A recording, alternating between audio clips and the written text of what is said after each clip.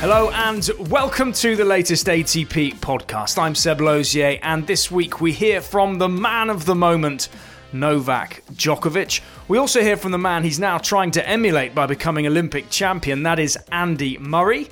And we have an embarrassment of tennis legends, including Stan Smith and Michael Stich. But first, with Novak Djokovic becoming the first player to secure his place at the year-end tour finals, let's get the latest on the race to Turin. ATP Tour Uncovered have been crunching the numbers.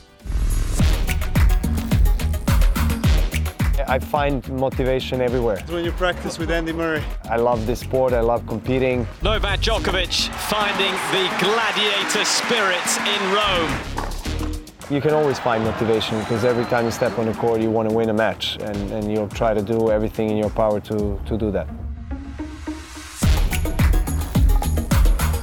Very satisfied with my progression as a player, as an individual. I've been working hard to get there. Stefanos Tsitsipas claims his first Masters 1000 title. I feel very special to be competing against all those high-ranked players, and just shows how much I have improved, and I feel comfortable competing against the top guys, and then you just feel you can beat any player on the court.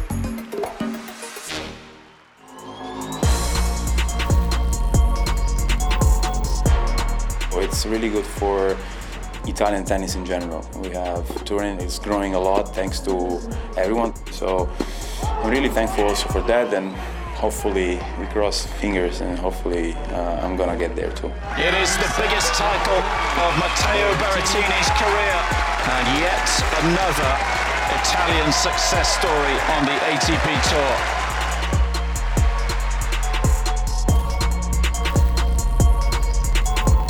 What a start for Team Russia. He's been sensational. I'm just trying to do my best, trying to focus on the things that I need to improve.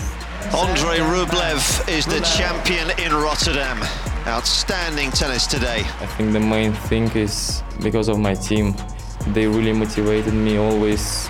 So in the end, we're like all together in one mood, moving in one direction. Andrei Rublev, he's got it done against the 11-time Monte Carlo champion Rafael Nadal. So they give me a lot of energy, and I think because of them, I'm here today. I love the feeling of lifting that trophy. What a week, what a final. But it is Alexander Zverev who is the champion here. You know, that's when I get the most satisfaction after winning a big match or winning a big title. It's title number 2 in Madrid for Alexander Zverev. That's something that you play for, and that's something that, you know, right now you get the biggest emotion out of it. When competitors become colleagues, they can become champions. Team Russia win the ATP Cup. You need to be consistent to stay at the high rankings. The champions of the ATP Cup for 2021, Team Russia. And you need to win big tournaments, big titles, which is not always easy because you're going to play the best players in the world. There it is! Game, set, championship won from Daniel Medvedev. Hopefully I can continue this throughout all my career, which is a big challenge, of course.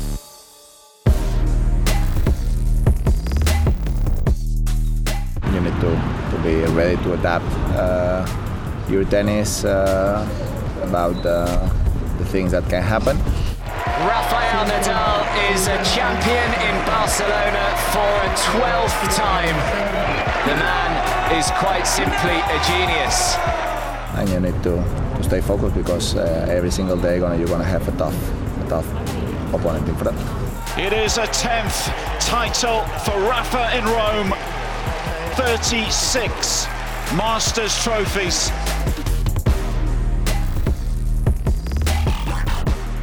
I'll try to do the same things, just like get better every single day and try to improve my game. That should be and that would be my main focus now, to just be a better player. Djokovic is a master in Miami. The 24-year-old is the first Pole to win a Masters 1000 singles title.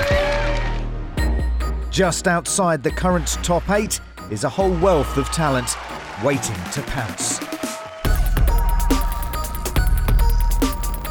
What a way to take it. Aslan Karatsev conquers Dubai in brilliant fashion. This remarkable Russian who has emerged in breathtaking fashion.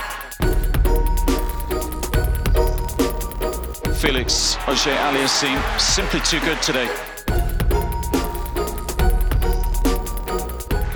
What a response from Shapovalov. Yannick Sinner just getting better and better. You're not a human, man. You're 15 years old and you play like this. It's a first top 5 win in the career of Casper Ruud. The season's 8 best doubles teams will also be in Turin, with the FedEx ATP doubles number ones, Nikola Mektic and Mate Pavic, having already sealed the first spot in Italy. A thrilling battle lies ahead for who will join them. The Nitto ATP finals are set to finish the season in style. Don't miss a second of the FedEx ATP Race to Turin. You're listening to the ATP Tennis Radio Podcast. Available on iTunes, Spotify, TuneIn and ATPTour.com. So what fuels Novak Djokovic in his continuous quest for records? Vasek Pospisil was hungry to find out, and he found Djokovic in the kitchen with WTA star Garbiñe Muguruza. All right, Novak, we're actually joined by Garbiñe, who I believe is in the kitchen right now. Garbiñe Muguruza. How are you doing? ¿Qué pasa? I'm in the kitchen. I'm literally cooking. You're cooking? What are you cooking? I am cooking a Spanish omelette. Ooh. Wow. Nice. I'm cooking the potatoes and the onions. Oh my God. And mixing it together. That looks. You made that? That looks incredible. Yeah. And then you have to put it in the pan. God. Now that it's warm, and then you put it, and then you have to flip it, which is the tricky part. Is that your favorite meal, Garbiñe? No, it's not my favorite. I love it because it's like very Spanish. I feel like a lot of people think that maybe paella is super Spanish, but I think like the tortilla de patatas is like the basic, every home in Spain food. Garbiñe, I can send you some olives maybe, or something like that, maybe olive oil. Whoa, I love olive oil. I'll use it every day for everything. It's super important. It's the key. It's the key for the flavor. Yeah. What do you eat in the morning? Like, what's your breakfast? What's your go-to? I know there've been nothing, you're man. A big diet starving. Guy, right? Are you fasting? I'm fasting, yes. No way. Okay, please tell me. I just started like a couple of days ago. You gotta tell me what the routine. You gotta tell me. What do you do? So I'm doing this intermittent fasting. Okay. So it's basically, I try to go for 16 hours of not really consuming any major calories or anything that will require energy for digestion, and then 8 hours eating to start the day. Not every day, but I like to start always the day with like some warm water, lemon, silver drops. They're really good for like all the bacteria, all the stuff, because you're detoxifying and stuff. And then I like to have a green juice or a green smoothie with like spinach, all the leafy greens, spirulina, all the stuff, and fruits. So I'm not going for a typical Spanish heavy meal like Garbiñe has presented. Okay. So I don't know. To each their own, right? I don't know how we would manage. I guess I would be the one that would prepare juices. I'm actually at the low expense for you, Garbiñe. You wouldn't spend a lot of money on me. I don't eat anything for half a day. Yeah, just fruits, a little bit of water. Exactly. So low maintenance. So low maintenance. And a lot of sun. Yeah. Okay. Garbiñe, have you ever done that? The intermittent fasting? Have you tried it before? No, I've never tried it. Okay, I love food. I love eating. Let's do it. Novak, do you cook? Do you cook for people? I prepare my breakfast. It takes a lot of time, like water and like lemon and like fruit. What is your diet right now? Like, if you can share it, I don't know. But I know you were like vegan for a while. Well, it's plant-based. It's plant-based, basically. Plant-based. It's been like this for 5 years, actually. I grew up in a certain way. Actually, I grew up on the opposite side of the spectrum. I was eating meat 3 times a day, everything. So I changed that. And I'm really, I like it the way it is. And Novak, after your career, let's say so many years, do you see yourself like coming back to like on your kitchen table, more like having a nice omelet, food, like a barbecue on Sundays, or you keep the same like strict diet? What do you think? I have occasional barbecues with my friends, but I have vegetables. I have potatoes, and that's it. I'm fine. I'm okay with that. I have my salad. I have the vegetables, potatoes, and stuff. I guess that question means that you're thinking you might relax a little bit with your diet after your career. Is that right? It was probably a little bit more like me, because I'm a little bit thinking like, whenever there's a big break, I always like gain 10 pounds. So I feel like after my tennis career, no, I feel like my mom is a nutritionist, so I grow up always, with a good common sense and a good like basis of what to eat and what not to eat. So yeah, I take care of it. I'm not too strict because it's a pleasure. I like that. I enjoy it, but I take care of it. And I think that even after I stopped playing tennis, as an athlete, you want to feel healthy and good with yourself. So I might have more ice creams and stuff like that, but I will keep like a good diet. Yeah. You're listening to the ATP Tennis Radio Podcast. If you were listening last week, you'd have heard Chris Bowers with one of the game's greats. Not only is Stan Smith well known as Grand Slam champion at both Wimbledon and the US Open, and as the face of the Adidas Stan Smith shoe, he's also president of the International Tennis Hall of Fame, whose annual tennis competition has been entertaining fans over the past week. We all like to ask and to talk about who the GOAT is, who is the very greatest. But sometimes it's just as interesting to ask former players who they believe have been the most underrated in the game. And that's where Chris chose to go with Stan Smith. We've had representatives on the ENC that are really feel very strongly about fame and not necessarily just results, but fame of what they've done in the game.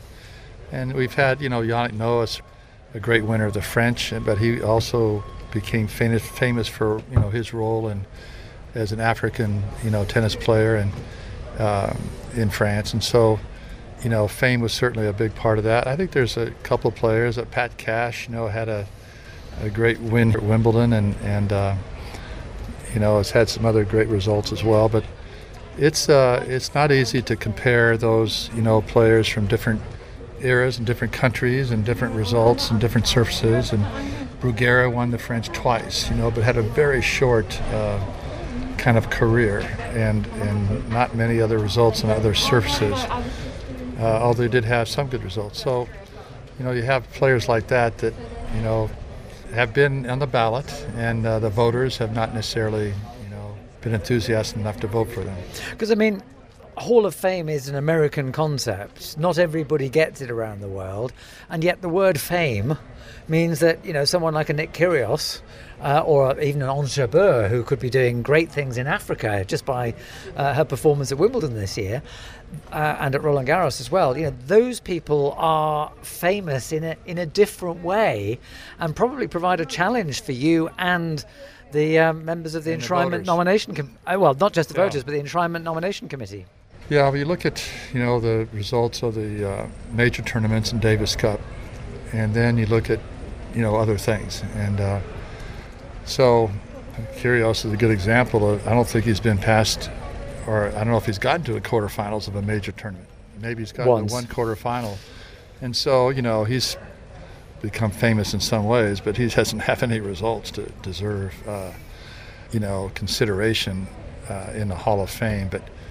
He could if he put his mind to it and he got in shape and he really prepared himself. And I think he'll look back on his career with some regrets that he could have put a little more effort into it and had some, better results. He can beat every player. He's done it, but he hasn't done it on a consistent basis. And, you can do a lot for society and that sort of thing but that it's only a very small part of the Hall of Fame consideration. But according to 2018 Hall of Fame inductee and fellow former Wimbledon champion Michael Stich, maybe being an entertainer should weigh more heavily in all of these deliberations. It's like players these days throwing a racket, which happens rarely with very few players. But I just remember like when Baghdadis at the Australian Open after a match smashed 5 or 6 of his tennis rackets after he lost the match. That was on all the tabloids and all the headlines of the newspapers. It was not the result of the match. It was the fact that he smashed 5 or 6 tennis rackets. So it just shows it's not about tennis. It's about personality. It's about the people that are playing the sport. It's about stories that are being told and can be told by the media as well. So that got a lot of attention, obviously. And so I was very aware of that. And is that good? I mean, you think of someone like Rafa, who never breaks a racket because it was drummed into him by his uncle that people in Africa want one of his rackets and therefore he shouldn't abuse them. And yet we see that Kyrgios, whose antics are often more prominent than his results, he gets massive publicity. Well, I think you always need both sides of the story. Like in our time, we had like Stefan Edberg was a very quiet and calm person. And then you had a Boris who was very emotional, myself. You had Andre who played very energetic and on the court with all the things that he had with long hair and jeans and stuff. I think you need to have those opposites to be able to create stories. And what I find these days is that the players should give more from themselves, from their personality. You need to know basics. What's their favorite food? Do they have a dog? What's their favorite soccer club? And those rivalries make the sport even more interesting because people look forward to Kyrgios as playing Nadal. It's not about the better player should win. It's about what's going to happen. Is he going to serve underhand? Is he going to upset Nadal? How is Nadal going to react? So you realize that the fans are looking so much more than just a great tennis match. Are the top players a little bit too nice to each other? I mean, there's tremendous respect among Federer, Nadal, Djokovic. Do you sometimes wish there was a little bit of needle the way there was between, say, Becker and Cash or, I don't know, thinking of other players of your era? Well, you look at Lennon McEnroe, Connors was not friends with anyone, I guess, at the time, basically. One thing, you still respect your opponent for what he's done and what he's doing on the tennis court. That's not the question. I think they all do. But you don't have to like everyone. And if you're playing in a Grand Slam final, there was a time when Roger was so dominant on the tour and the players walked off court and said, well, it was such a great pleasure to play against Roger and more or less to lose against Roger Federer. It's such an honor to have played him. It's like, I was said at home, I said, like, if I would be a coach, I would get my player and say, like, how can you say that? I mean, you go out there because you want to win. And if you don't win, you're upset. You can accept the fact that you lost against a better player, but the next time you go out, it has to be, well, I'm going to do better and I'm going to win. If it takes a little bit of mental gaming on court, which is still inside the rules and everything, fair enough, And then Boris was a guy who was very good at that. He used the mental part of the game more than others did to upset, throw off his player. Connors did that in a big way. Johnny Mack did that. But still, there was always respect for the achievements for your opponent.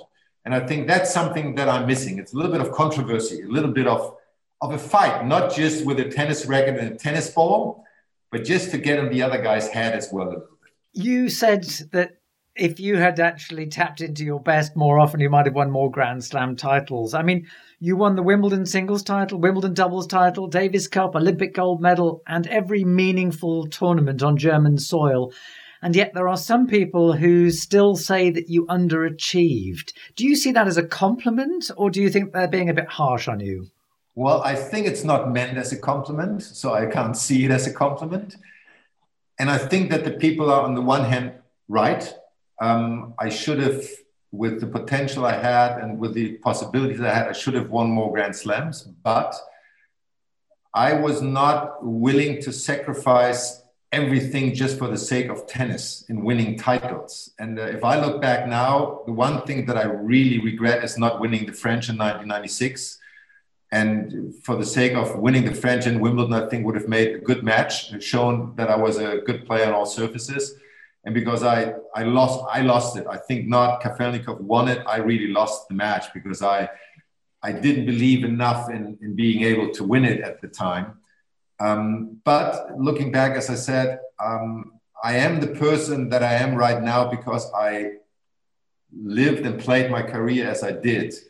And I'm very happy with the person I am right now. And if I would have focused everything just on tennis and blocked out everything else as other players did, I might be a different person. And I'm not sure if I would be happy with that. So I'm happy with it. So if the person you are now was coaching the person you were in your late teens, would you have recommended you do anything different?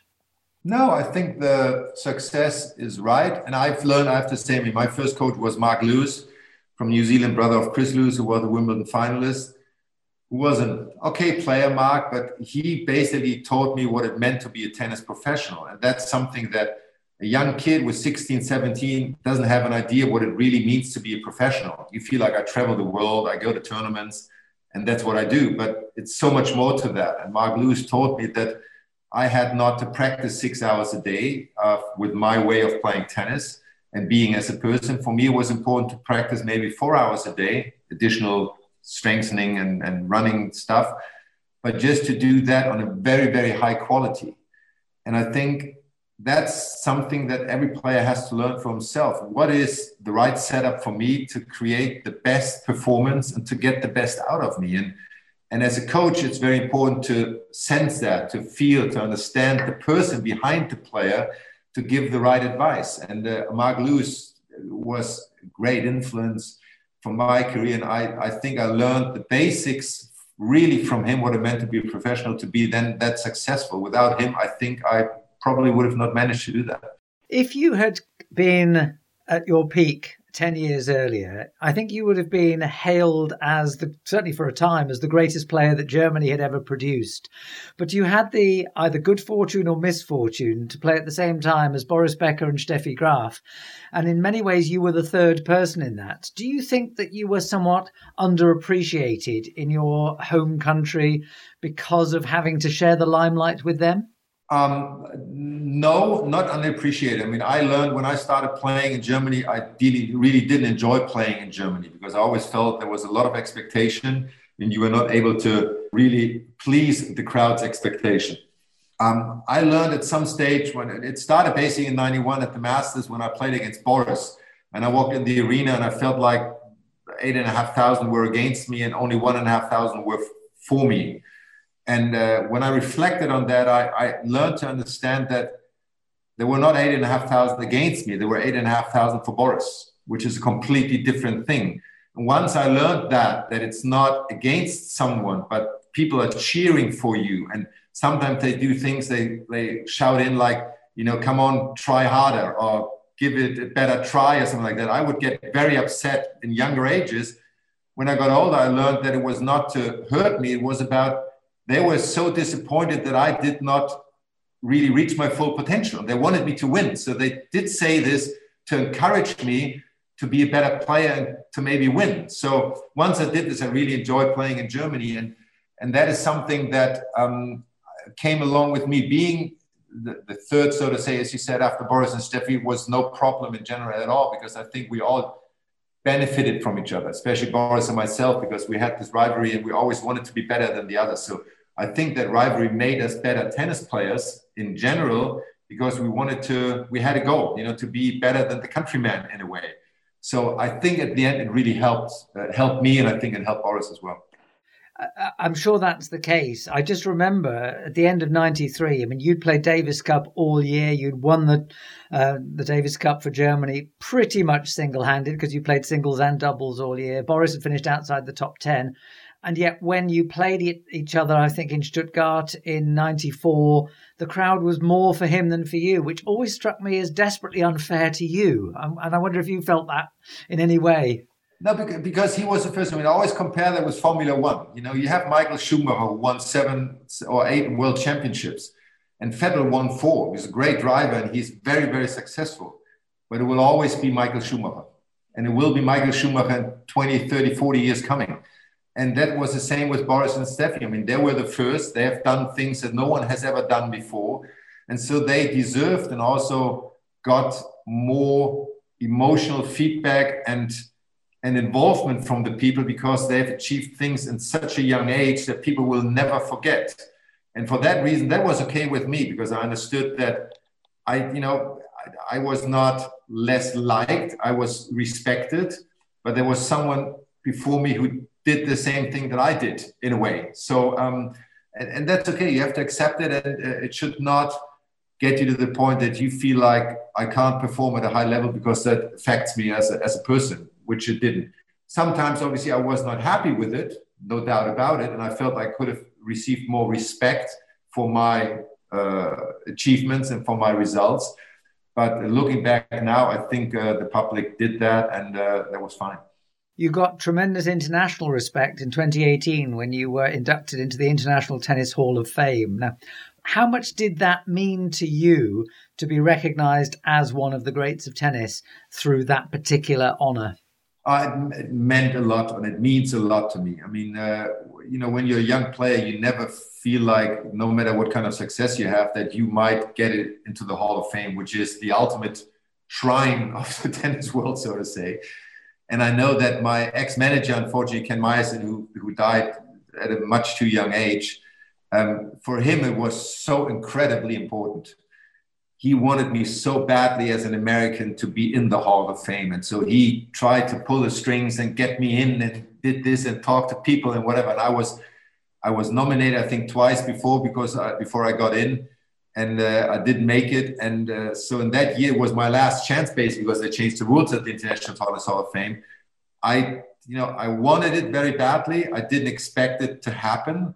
And so I was so much happier as well that I was recognized as someone who was a good tennis player, but also after the time of my active career, that people reflect on what did you do afterwards? How did you manage your life? What kind of achievements with my foundation and being tournament director in Hamburg? So it was good at a later age to receive that, because it just takes the whole picture of a person in, and that just made me even happier. On iTunes, Spotify, TuneIn, and ATPTour.com. This is the ATP Tennis Radio Podcast.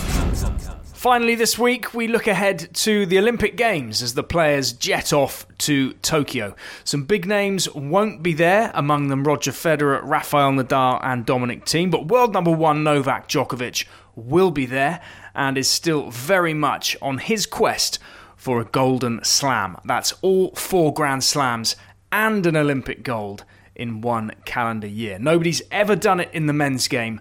Only Steffi Graf has done it in the women's. Another man making the trip and hoping to make some history of his own is Team GB's Andy Murray, who's going for a tennis record 3 Olympic titles in a row. My goal is to try and win a medal, ideally a gold one, and yeah, that's what my goal is for the Olympic. It'll be great to go to Tokyo and play there. We're lucky that the Olympics is going ahead this year. I've always enjoyed the Olympic experience, and yeah, my goal is to win a medal for my country, and I'll give my best effort to do that. Murray will also team up with doubles specialist Joe Salisbury, and with all the COVID protocols and measures in place, is ready to block everything out just to play tennis. Yeah, I mean, look, I would rather not be in bubbles and stuff, but I'm also okay with them. Like I said, I don't like a normal tournament. Like if I'm on the road at a tournament, the only thing that I would do differently would be, well, I wouldn't be getting the COVID things up your nose every couple of days. But yeah, like in the evenings, I would go for dinners out. But the rest of the time, it's the same for me. Like I'm at the hotel, I'm at the courts, gym. I'm not really going out that much, like exploring the cities and everything. So I haven't minded the bubbles and things. I know it's going to be strict in Tokyo, but I'm all right with that. It's fine. Tokyo has certainly had its challenges getting to this stage, but home star Yoshihito Nishioka is looking forward to playing at the purpose-built tennis stadium. Longest goal is I want to win the Grand Slam, but now I'm thinking about the Olympics now, for Tokyo Olympics. I want to play that one, and then I want to play hometown, and it should be first Olympics for me, so I think it's going to be a very special moment. I think for all players, this is a new new places and on one new stadium as well. That's very cool. And then they got indoors court as well. So yes, we're very excited for play Olympics here, but also for very good for us, they made a nice place for a tennis court. So after Olympics, still we can use here too. So if we can training here, that would be great too. So I think they built wonderful place, and we are very happy for this. Yeah. There seems to be a few young Japanese players coming through now. How healthy would you say Japanese tennis is these days, and how much of that is a knock-on effect of Kei serving as an inspiration for you? Yes, I got the inspiration from Kei as well, but now some couple good young players now for junior number 1 Shintaro Mochizuki. I practiced only a few times, but he's very good. He's very talented. So I hope it's coming up very quick. And other Watanuki or many young Japanese players coming up right now. So we are very excited. But I don't want to lose against the young players. But if I can, I want to show young players, we can be great. So we want to wait in the top race. Yeah.